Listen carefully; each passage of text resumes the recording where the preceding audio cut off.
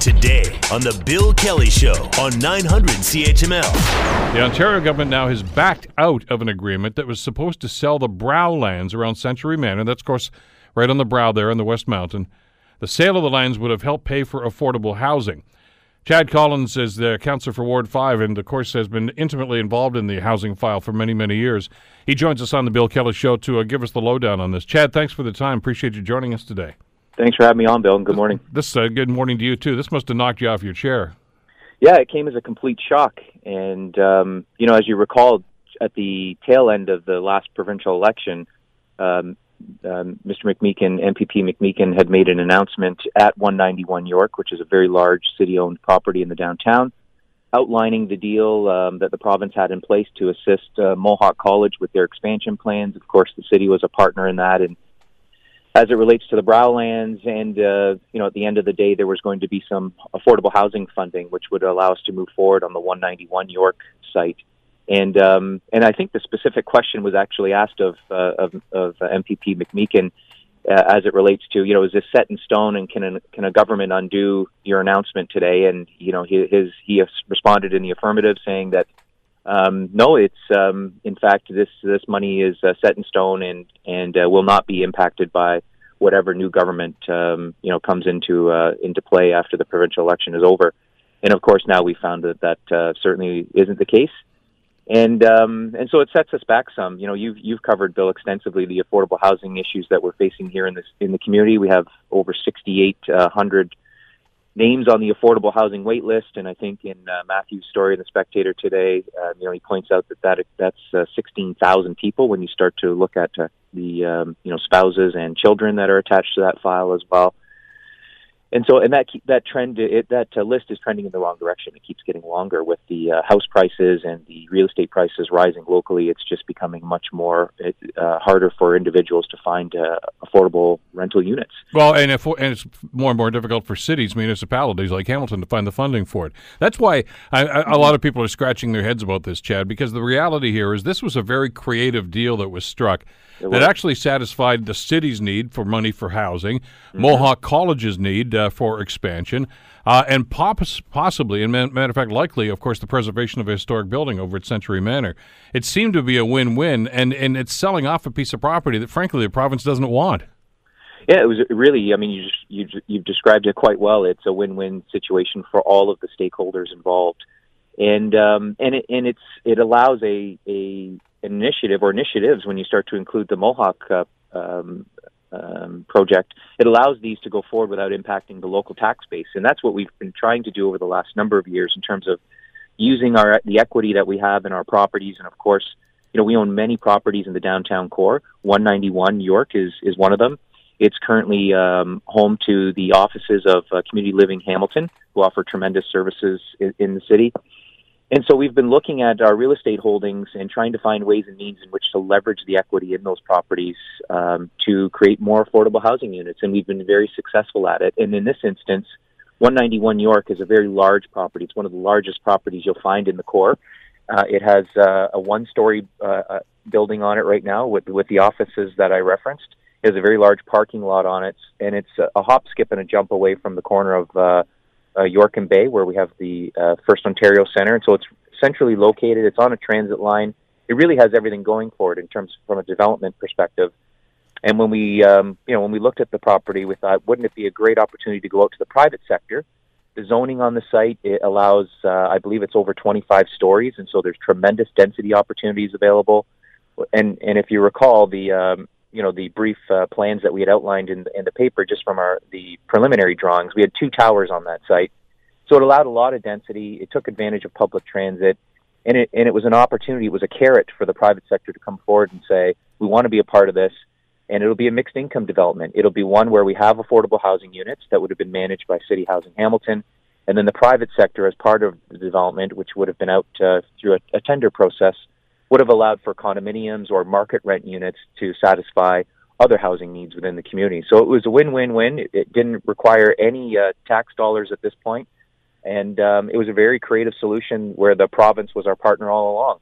And as I mentioned in the newspaper today, it's early stages of this new government, and you talked about it at the opening. They all have different priorities, certainly realize that.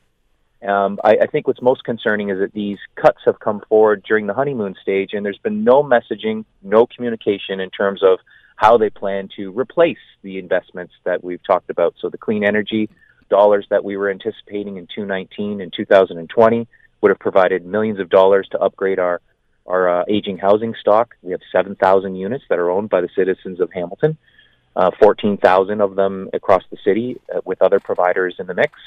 And so we lost that funding, I think, within the first couple of months of their mandate, and now this, and it's been really crickets in terms of what their plan is to assist either with replacing these dollars or creating new dollars for affordable housing providers. And it's not just for city housing; all affordable housing providers across the city, and there's 30 plus of them, are all in the same situation. We're all looking for resources in terms of replacing our aging housing stock. And we're all looking for resources to create new units to get at that wait list. The concern here that we should have, and your point's well taken, the government has said nothing yet about how they plan to make up for the shortfall. The bigger question is they haven't even said if they're going to make up the shortfall. I mean, they may just say you guys are on your own, because as of now you are. I mean, this is the second hit you've taken in the last couple of months, especially when it comes to housing. You had counted on $17 million from the province, from cap and trade, for repairs to these units. So the ones that are already in existence could be repaired and be inhabitable again. That's gone. They just said, no, you're not getting that anymore. The school board's in the same situation. And now they're saying they're not going to sell a piece of land that's still surplus to them. I mean, it was a win-win situation for everybody. You got to wonder just what is the motivation right now and what is their plan? Well, I understand they've talked about a deficit that they're dealing with across the province, and I certainly understand the need to look at where your expenditures are. I certainly understand that with every new government, there's a new plan for the province, and same happens federally, same happens municipally. When there's new people around the table, they have ideas. They were elected on a mandate and a plan. I don't recall, part of the plan being taking money out of the system related to affordable housing. It is one of the main issues right now in the municipal election.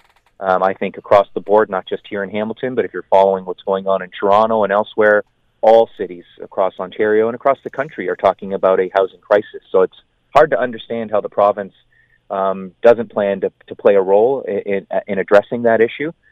We've certainly looked to the federal government as well, who've provided limited resources, at least up until this point in time, and we're anxious to see what election announcements they're going to be making later this year and early next.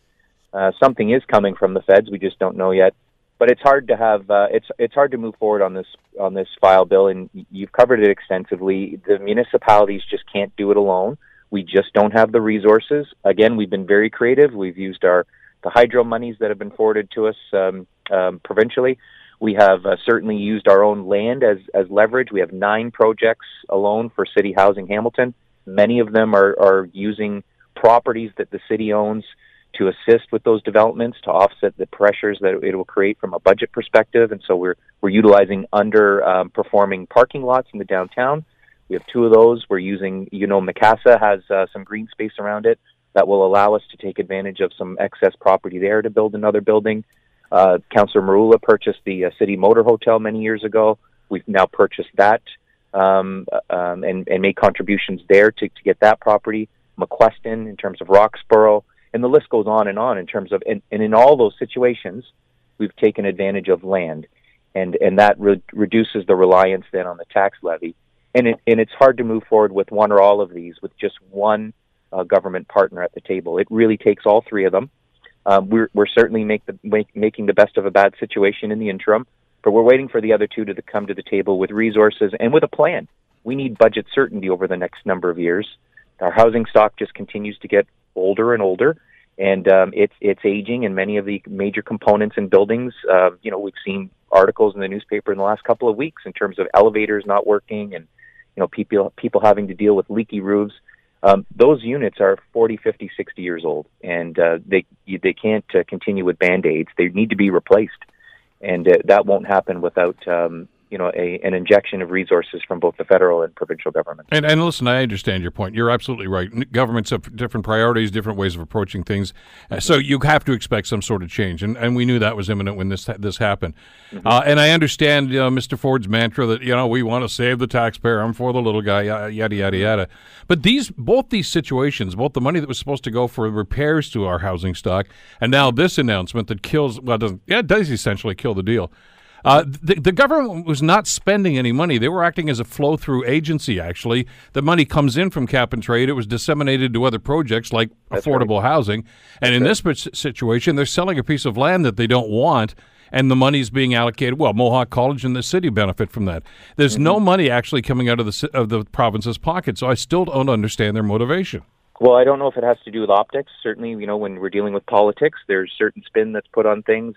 Again, back to them addressing the financial situation across the province. Understandable that they have to move forward with some changes. I just didn't think, and I don't think anyone thought, they'd try to solve provincial financial issues on the backs of people who can least afford it. In terms of, those many of the people on our wait list are seniors. They are struggling to get by. Many of them are young families with a number of children, and so they're if this is their plan on a go-forward basis, I know he bragged about being a friend of the people, but in the early stages of their government, they've proven to be no friend of the people of Hamilton, especially those people who are in need of affordable housing. And listen, there's nothing carved in stone that says a new government has to destroy everything from the previous government. I understand there had to be a change in policy here, but I liken this, for instance, when Stephen Harper took over in 2006. You remember at that time, Chad, that there was some concern about the CanMet plant that was supposed to be moving into the Innovation Park just across the road from us here. And there was some speculation that, well, you know what, probably not going to happen now because, it's a change of government, and that was a Liberal promise. But to his credit, David Sweet, who was a newly elected MP at that time, worked diligently with John Baird, and they said, you know what, we're going to honor that commitment because that's good for Hamilton. I'd like to see that sort of attitude from this government in Queen's Park right now to say, maybe it was the other government's decision, but if it's good for that city and if it's something that we can live with and do financially, let's do this. And I'm not hearing any of that. I'm just hearing blow everything up that they did. Yeah, and it's about the plan that I referenced earlier. It would be fine if they were making these changes and were suggesting that they have a different way of addressing affordable housing, that there are other ways to fund affordable housing.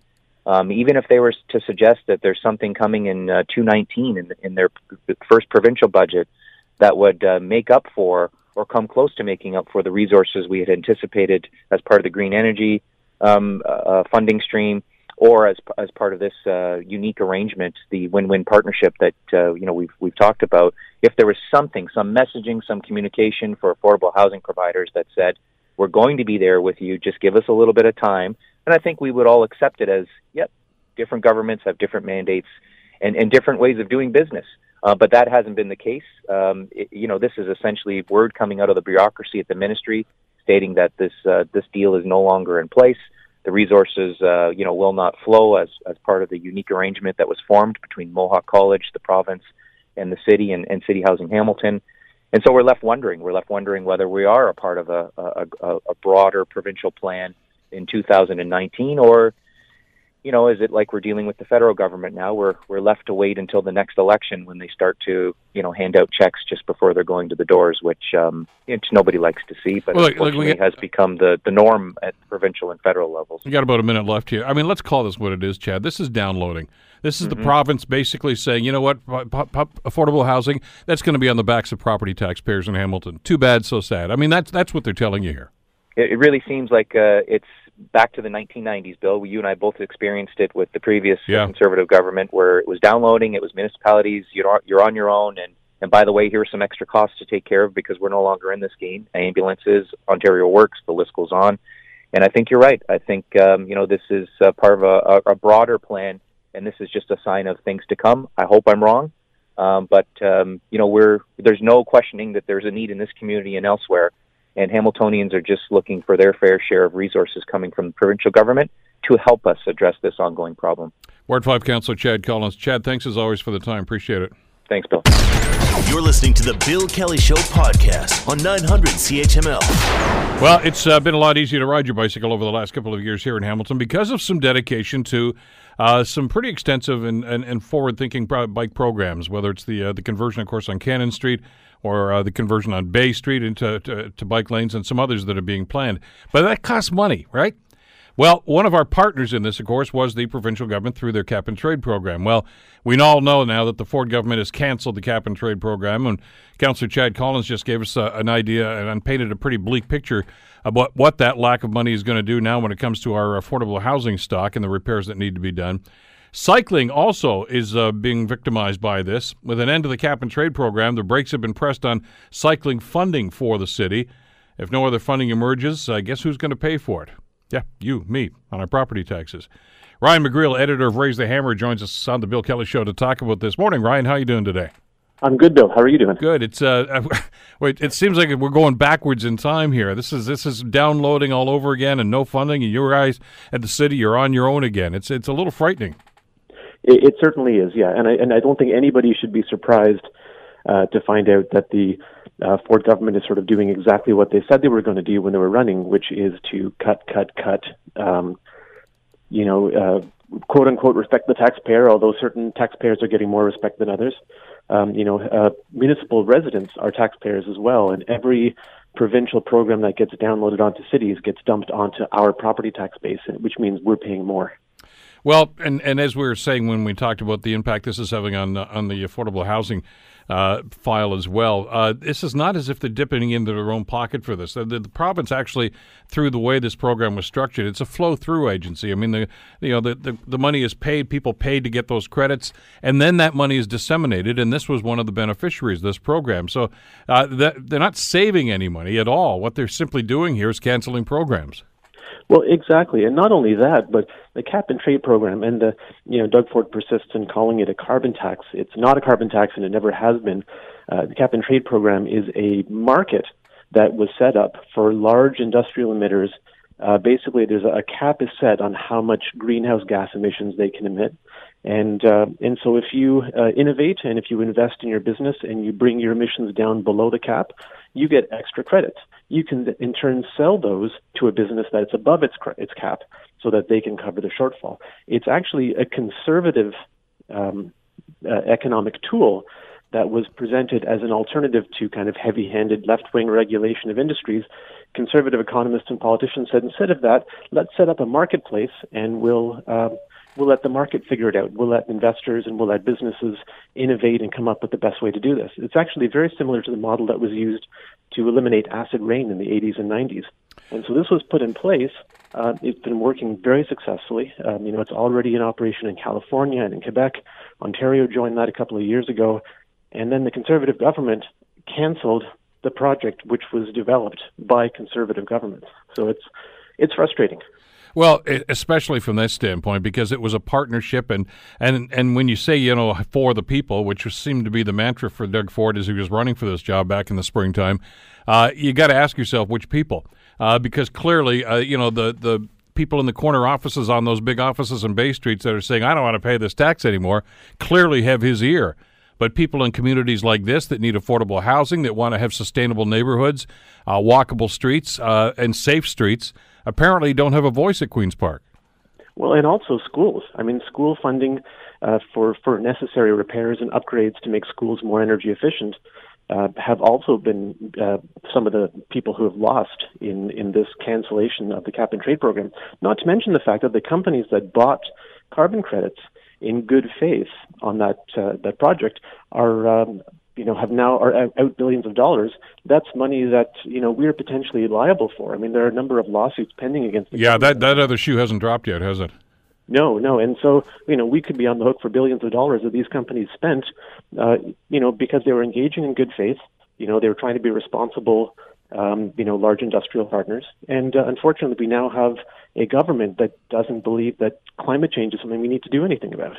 So where does this leave us? I mean, it took us a long time to accelerate the program, and there are still some people on council, I guess, for that matter, Ryan, that are kicking and screaming as we try to do this. But we are moving forward on this, and that's a good news story. But now, you know what the numbers are right now. Apparently, we need about $3.7 billion to do or million rather, to do this. We've spent $1 million. We got to ask ourselves, where's the rest of the money going to come from? Well, the good news is that all the money that was approved for Hamilton last year, early this year, in the last round of funding for the cycling fund, that money was transferred to the city and is in a bank account that's held by the city. So that was one of the last things the Liberal government did, was make sure to get that money allocated. For concerns that the program would be cancelled if the Conservatives formed the government, and of course, that's exactly what happened. So the next couple of years' worth of projects that were funded under this provincial cycling fund are still covered. Anything beyond that, we have to look at other sources of funding now. Which means property taxes more than likely. Well, sure. I mean, before the province set up this fund, cycling and road infrastructure was funded out of our general transportation budget, and that is going to essentially go back to being the case. So one of the things that I've tried to argue is that money that we invest in cycling infrastructure, it shouldn't be considered as just an extra cost over and above the budget that we already have for our roads. We should be looking at it as an investment in actually reducing our overall infrastructure life cycle obligations. Because one bicycle produces essentially zero wear and tear on the road. You can run 10,000, 50,000 bike trips, and they'll produce as much wear and tear as one medium-sized truck. So the more people we can get riding bikes by making it easier and safer to do so, we're actually extending the life of our road network. We're reducing our long-term road repair and reconstruction costs. By the way, you touched on something a minute ago that I think is very germane to this discussion, that there seems to be a mindset with this government that climate change is not happening, and they don't believe in developing long-term programs to try to deal with this, which I find very frustrating, because it's not just the cycling program, and it's not just the repair costs, of course, for some of our infrastructure like schools and affordable housing. It's going to have an impact on roads, sewers, and everything else as climate becomes more difficult for us. We've already seen examples of that. With heavier rainstorms, flooding, of course, because of rain, more severe weather, colder temperatures. In this climate, our roads are going to crumble faster. The sewers are we're going to need more money for infrastructure, and that was what this program was set up for. And the question we have to ask ourselves now: are you going to do something about this? Are you going to replace this funding with another program? If so, tell us. And if not, then why not? Well, exactly, and that's there are still some people talking about global warming as this theoretical thing that may or may not happen in the future. And just to be clear, the Ontario government are saying that they believe that global warming is real, and they're saying that they have a plan, but we haven't seen the plan, and they've canceled the existing plan, which strikes me as being quite reckless. But global warming is happening right now. We're already almost a degree on average warmer than the planet was a century ago, century and a half ago at the beginning of the industrial era. So that less than 1 degree of warming, we already have a lot more extreme weather events. We have a century flood every year, every couple of years, sometimes 2 or 3 a year. Because the winters are becoming more variable, we have a lot more freeze-thaw cycles, and that really does a number on the roads. Because what happens is heavy trucks drive on the road, and they damage the roadbed, and then when it rains, water seeps into that.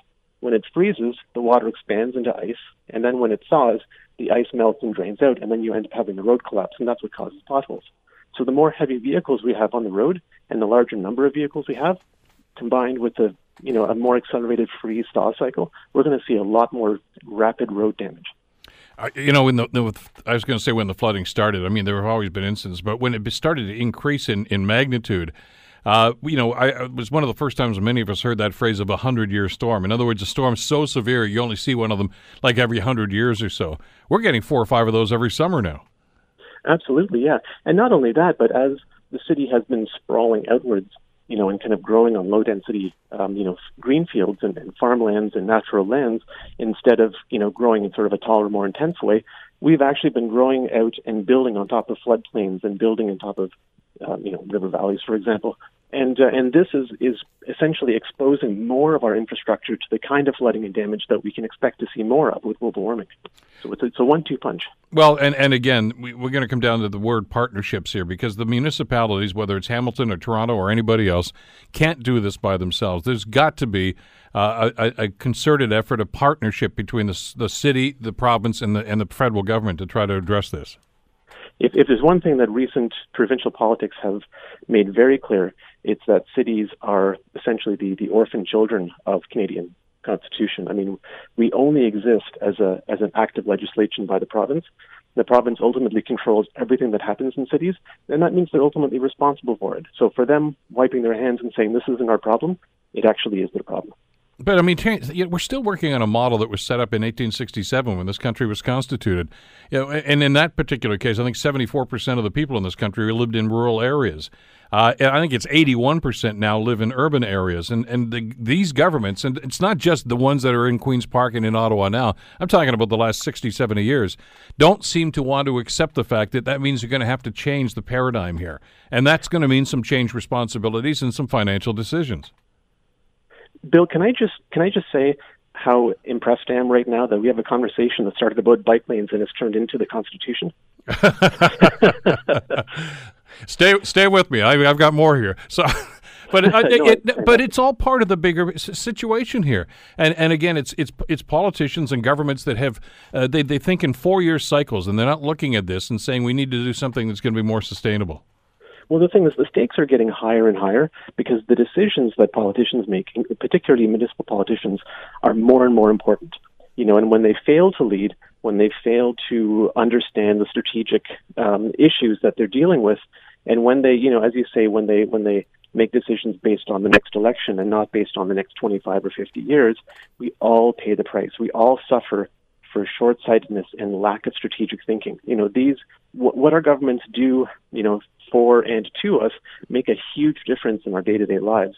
They change the kind of options we have available. They change the choices that we're able to make to how we want to live our own lives. And we need to pay more attention to what's going on. And with an election coming up, yes, please get out there, get educated, and make an intelligent voting choice. Because I can tell you what's going to happen. I mean, if the province doesn't come back with an alternative funding source for this, for both of these projects that we've talked about this hour, that means that City Council is going to be left with holding the ball here, and they're going to get into budget cycles. And 6 months from now, Ryan, you and I are going to having this discussion about, they just cut the funding for these programs now because they don't have the money for it anymore. It was great when there was a partnership and they said, okay, we don't have to worry about that. That's provincial money. Now we can spend our municipal tax dollars someplace else. They don't have that luxury anymore. Sure. Well, Brent Tadarian was the former chief planner for the city of Vancouver, and he sort of famously says, if you want to know a city's vision and its priorities, look at its budget. Don't look at the vision statements. Look at where they actually spend their money. And when it comes to budget time, these strategic ideas sort of fall away, and it becomes, okay, how can we scrounge a few more dollars for this? How can we, where can we trim away at that? And then 6 months later, we talk about wanting to implement a policy, and they go, oh, sorry, that's not in the budget. And so an entire year's worth of progress gets pushed back. And that has certainly happened with the city's cycling plan. I mean, it was developed in 2009, 2010. We were almost a decade on, and they were supposed to spend $2 million a year on cycling. The backup plan was to spend $1 million a year on cycling. They've been spending about $300,000 or $400,000 a year on cycling on average. Some years have been higher, some years have been lower. But at that rate, it's going to take about 50 or 60 years to build out the cycling plan that we thought was a good plan in 2009. As Terry Cook likes to say, it didn't take that long to build the pyramids. Yeah, well, and therein lies the problem, because it's foot dragging. We elect people that are really, really good at talking the talk, but when it comes to walking the walk and actually being dedicated to these problems, I mean, look, you and I had this discussion about two-way conversions in the city too. I was on council. That's going back 12 years to when I was on council 13 years ago. We had a plan and we had a timetable for it, and we're woefully behind in the timetable for conversions right now. And again, it's city council dragging their heels on this stuff. And the amazing thing about the two-way conversions is that every two-way conversion has been hugely successful. It's not like we tried it and it blew up in our faces and we thought, oh, we're never going to do that again. We convert a street back to two-way, we add in some curbside parking, we make the sidewalks a little bit nicer, and the street springs back to life. And every time we do it, we have the same result. And yet each time we get to the next project, the same naysayers and doubters and squelchers go, oh, this is going to be a disaster. No one's going to come down here. It's going to be gridlock. That never happens. Why do we still listen to these people? They've been wrong every time. What's going to happen? There's a couple of projects. I'm going to swing this back now. We got a minute or two left here to where we started with cycling, and there's obviously some discussions going on about bike lanes on two of our main arterial roads here, King and Main Street, and it's going to take a courageous council decision to move forward on that because there's been pushback as there has been with just about every other project. But now I know the money's in the bank for the projects and the money that we got from the government, but the tap has been turned off right now. You have to wonder about the viability and whether or not this council is actually going to have the money and the dedication and the courage to actually move forward on some of these other projects and the next phases of this master plan. Sure. I mean, again, one of the issues I think that we need to really push hard is the fact that the cost to implement these things is really tiny. I mean, we're talking about less than 1% of the roads budget. It's a tiny investment for an outsized benefit. I mean, if you build a continuous two-way protected cycle track across the city along Main Street, I mean, you would have thousands and thousands of people using that on a daily basis.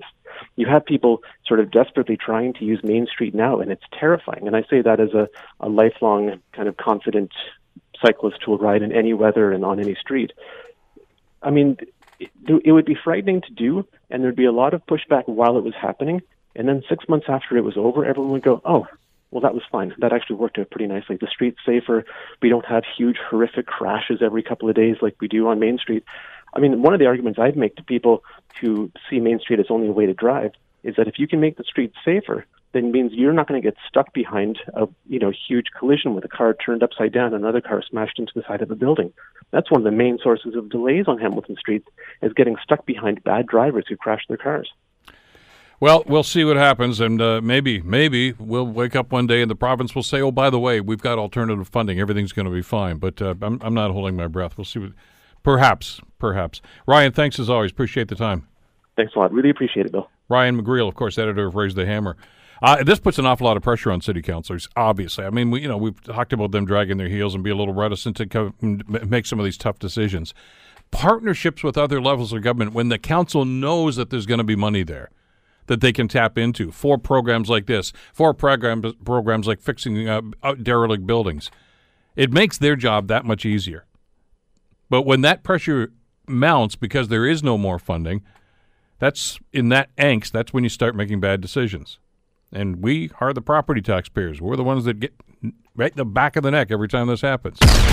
You're listening to the Bill Kelly Show podcast on 900 CHML. One of the more controversial stories on this side of the border this week, of course, had to do with the transfer of two convicted murderers to facilities that outraged an awful lot of the families of the victims in both cases. Terri-Lynn McClintic, of course, who was convicted of the murder of Tory Stafford some years ago, and Elizabeth Wettlaufer, of course, was convicted of the murder of a number of people in retirement homes.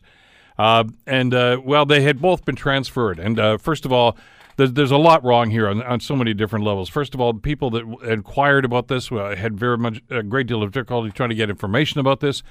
Maybe the worst thing about this whole thing is it landed on the floor of the House of Commons and became a political football, which I think is an egregious offense to the people involved in this, to the families of the people involved in this. But it did become a political football between the Conservatives and the Liberals. And a lot of it might just be based on an awful lot of misunderstanding or lack of knowledge, really, about our penal system, our correction system, and about the sentencing procedure in our justice system. So to try to add some clarity, we're pleased to welcome back to the program Jeff Manishin, criminal lawyer with Ross and McBride, also, by the way, a former Crown attorney. Jeff, always a pleasure. Thanks so much for the time today. Certainly, Bill. Where do we begin here? I mean, there's so much that I find bothersome about here, just from a political standpoint, and then we can get into some of the legal stuff. I just want to make a statement. I'd like to get your comment on it. In no way, shape, or form should any politician be involved in the sentencing or the carrying out of sentencing of anybody who's gone through the justice system. That's true. We'll deal with it from the standpoint of we'll characterize it as decisions on sentencing and the sentencing process. Absolutely. From the standpoint of a concern, if for example, you saw a trend in the courts to suggest that certain categories of offenses weren't dealt with harshly enough, and I'm getting away from the individual offender, Bill. Yeah. That you say, gee, something's wrong with the criminal code and it should be amended. We should have different sanctions. We should have different punishments. Or alternatively, because the provinces are involved in the administration of criminal justice, if there was concern that the Attorney General ought to indicate to Crown attorneys they ought to change their policy, or at least should say to Crowns there is a different policy and more stringent positions should be taken for certain categories of offenses, fair game in the political realm. And as a politician, that individual's responsibility is to introduce legislation, have it debated and passed or not passed. But not to simply say, hey, I don't like the way they treated that guy. I want a harsher sentence. Well, true, although we have to be a little careful on that, Bill. I'm going to take your starting point and use it as an illustration of how people can, I'll call it very, very carefully, a misunderstanding or misperception of just what's going on here. And I'll say it this way, when the government takes a position, we don't want to interfere in the judicial process. This criticism by the Conservatives constitutes, they would expect us to interfere with the judicial process. We can't do that.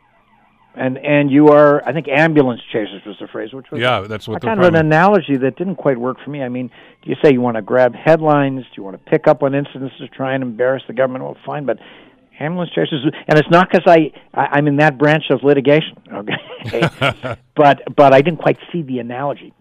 But here's the key starting point. These individuals, and we'll stay with McClintic first, she has been sentenced. So what's going on now has nothing to do with the sentencing. And legislation and objections and concern on the judicial process for McClintic is finished. She was sentenced. What we're dealing with here has to do with placement of individuals by Corrections Service Canada. And that's all. We might characterize that more as administrative at this stage. It's not sentencing at all. And so to get into the realm, now we go to the next step of saying we're going to have legislation. We're going to put forward proposed legislation that a given individual should be sent back to a given institution. Totally wrong-headed, too. I'm with you on that front. I don't think that's the role of opposition. I think what that constitutes is really kind of headline grabbing. Now, all that being said, a pox on both their houses from a political standpoint. You could say, I mean, and in fact, if we even went back, we can put a pox on another house if we want to, and you could say it's Corrections Services Canada. Okay, Correctional Service Canada. That's the correct title. They're the ones that make the decision with respect to the placement of inmates, and we're dealing here with two women who have got life sentences, and in each case, there's a determination made that the criminal, the individual who's been convicted and been sentenced to life, is transferred from one institution to another.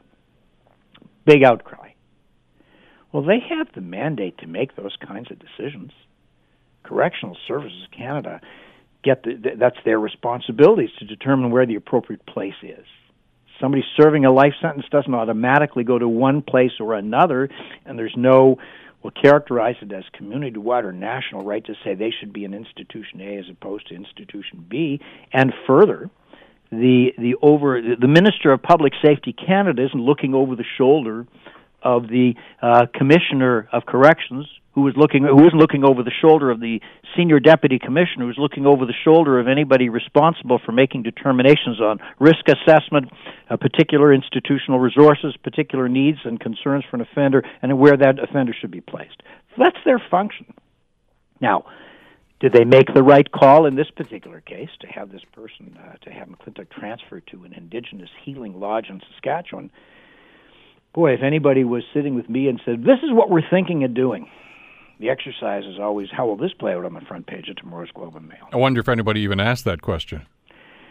You know, and I can't answer that, but when you have high-profile offenders such as this one, you better have a darn good basis to be able to justify and support why you did what you did. And you have to be ready that when the firestorm of criticism, and it's not like you have to issue a press release to everybody saying, you know, to the world at large, we have transferred this offender from this institution to that one. And the Healing Lodge in Saskatchewan, from what I've read, Bill, and what I understand, is classified as a medium security institution. Mm-hmm. I don't know the scope of what programs they do and don't offer, although from what I've read, It was meant to provide an additional resource, particularly in Western Canada, where you have a significantly high number of Indigenous offenders, to offer the kind of community and cultural resources that may be more important and beneficial for them while serving their sentences. There's 2 points about that, Geoff, if I could. First of all, she was classified as a medium risk, okay? What boxes do you have to check off to make that determination? And this is Corrections Canada again, because they're the ones that are doing these assessments. Sure, it's not as simple as it will certainly, an important part of it is the offense, but also, whether they do some form of psychological testing of the individual, if they've got a pre-sentence report, if they've got certainly detailed information on what the basis of the offender's involvement was in the particular circumstances, to try and identify whether there's they have a series of criteria or category to determine what risks the individual presents, what his or her particular needs may be, what the resources are for the institution. And it's a classification process, and it may change over from year to year after they're initially in. I don't know the full comprehensive checklists and things they do, but I can assure you, Bill, they have their own categorization and criteria. Okay. So does every prisoner, everybody who's serving time, do they go through those evaluations? Yeah, I mean, if you got somebody who's serving weekends, not important. Oh, yeah. But if you had somebody serving 6 months or 2 years or life, they will have to start, because we have a number of different institutions at the provincial level for sentences of under 2 years, or the federal level for sentences of over 2 years, and you try and determine.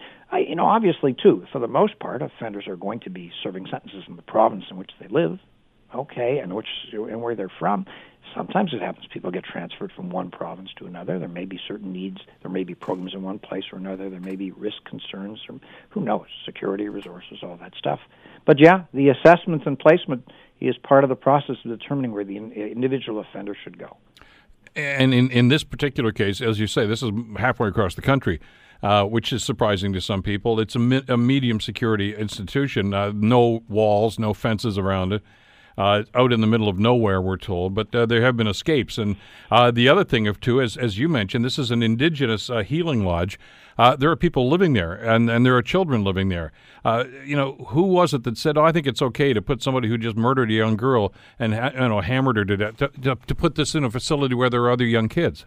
Bill, when you say that, I don't know. I'm not. Are you sure of that there are kids living in this? That's what we're told, institution? Yeah. I can't answer the question as to what the arrangements are, because presumably she wouldn't be the only offender there. Okay, in terms of deciding that, I mean, you raise a great question. And in terms of taking somebody involved in a sexual offense involving children, although her role to a significant, as I recall it, she was involved in taking the child and then going with that guy that she was with, and basically participating in or assisting him in doing the things that he did. And ultimately, if I recall it, she gave a full statement, she pled guilty, and she testified against him. Okay? Mm-hmm. If there are children there, obviously, the question of the security of the children ought to be a paramount consideration, and they'd have to examine, does she represent a risk to them? And if, on everything that they see, and you can say, look, the facts may well dictate it, may well be a wrong-headed decision. May well be an entirely wrong approach. I don't know enough about the institution, Bill, to comment on how and why and what steps they didn't take and analyze. I'll be more broad-based and say, to raise the question you have. Well, and women involved in the sexual offense homicide of a child going to an institution where there are children, do the math. How does that play out? How does that look, again, if we use how does that play out on the front page of the Globe and Mail? Apart from the issue of, would the children be at risk? These are all valid questions, and we'll talk about possible solutions in a second. The Wettlaufer case, a little bit different, although there are some similarities. She was transferred to Institut Philippe Pinel de Montreal, a secure psychiatric hospital. We're told, and again, they're not forthcoming very much with details about this, that it was for security reasons. I guess, I don't know if she posed a threat to staff or whatever the situation was. So again, there's an evaluation, a determination made that this is not the best facility for that person. How do you select where that person should go then? Well, again, in that one, from what I gather, and again, as Will Rogers said, all I know is what I read in the papers, there were security concerns that were mental health related, and so they transferred her to a secure mental health institution or facility. The objections and concerns raised by a family member of one of her victims is, number one, I tried to find out where she was, and nobody would tell me, and I wound up going to Global News, and immediately they're phoning me and telling me. And I should get to know, and that's a valid concern. And part B of it is, and she has access, apparently, according to the website or what the hospital indicates, there's access to internet, and that's not right. How can she have access to internet? I guess all I would say is if there are mental health concerns for an inmate in a federal penitentiary, which in the institution's view and in the staff's view require her to be transferred to a secure psychiatric facility, if it so happens the one she's being transferred to has internet and that's the most appropriate facility, that's where she's going to wind up going. And it may well be, Bill, that it's simply until such time as her mental state has stabilized, and then she'll be back to a penitentiary. The exercise of let's look over the shoulders of those that are doing it, and we'll know more than them what they should and shouldn't be doing, is a pretty tough call. Now, the government has called for a review. And that's what I was going to talk about. Okay, that the Commissioner of Corrections is, and his response, he or she is responsible, the Minister of Public Safety candidate, has directed, review what happened in the McClintic case, and that's certainly appropriate. Two things to keep in mind here, notwithstanding the bombast that we heard in the House of Commons this week. This was never a political decision. It was not decided by anybody in either political party. Right. It's a matter of Corrections Canada working within the policies that had been established, and many of them have been established for quite some time. And as you mentioned, if you think there's a problem with the law, the elected official's job is to change the law, not to say, okay, we're going to make an exception for this individual. Well, let's stay with that for a second, Bill. They could also say, look, it would appear that the way in which your staff are administering the policy may be wrong-headed, and you should review that. Well, and that's which is my point, which is what Minister Goodale finally did, is ordered a review. So, in other words, I want you guys in front of my desk on Monday morning. I want to explain why it happened. So that explanation will be forthcoming, at least to the minister at that stage anyway. Yeah, that's right. And again, we want to come back to the point I started with. None of this is judicial-based. There's a column in today's Globe Mail, a law prof in BC, said, you need to preserve independence. Yes, for the judiciary you do. They are independent. The judicial process of sentencing has to be independent. But we're now into, as we've discussed, Bill, government staff administering government policy. That's certainly capable of being reviewed. Absolutely. And now I got to ask you, when they finally do go to the minister, to Minister Goodale, and said, here's why she's over here, here's why we decided this, here's why we didn't think this was going to be a risk, does that become public information? It wouldn't be unless he provided something. And I think having regard to the attention this issue has gotten, he'll have to provide, even if it's a summary, to be able to let the government, let the people of Canada know and the government know. We've reviewed with the Commissioner the basis upon which the decision was made, and identify how much of it can be released. You'd like to think, Bill, there's still a measure of privacy interest for somebody, notwithstanding. Well, I would think, I was just going to suggest if there are things like health issues and those are not public information, that sort of data. So let's allow for the individual, while incarcerated and having committed a heinous offense, he or she is still entitled to a measure of privacy, and so the minister will have to provide some report in a public forum, but the issue of how much detail will have to be, let's characterize it as evaluated and determined, but it's certainly the case has gotten enough widespread attention that a proper review, analysis, and explanation is in order. And then we can go back to Correctional Service Canada and say, boy, the Commissioner, you guys, when you're dealing with high-profile cases, you have to be more careful, sensitive, thorough, thoughtful, and it may even help to give us the heads up. You should know this is coming, so we're ready. Yeah, the odd red flag wouldn't be a bad idea, would it? Yeah, and red flag may well be from the high visibility of the case, the likelihood of public sensitivity. Yeah. Okay? We could use that phrase generally. I mean, government officials do have a responsibility to be sensitive to public concerns. Geoff, always great to have you on the program and clear away the fog on this issue. I really do appreciate it. Thanks for this today. Certainly, Bill. Always a pleasure. Take care. Geoff Manishin, of course, criminal lawyer with Ross and McBride here in town and a former Crown, so he's sat on both sides of the courtroom. The Bill Kelly Show, weekdays from 9 to noon on 900 CHML.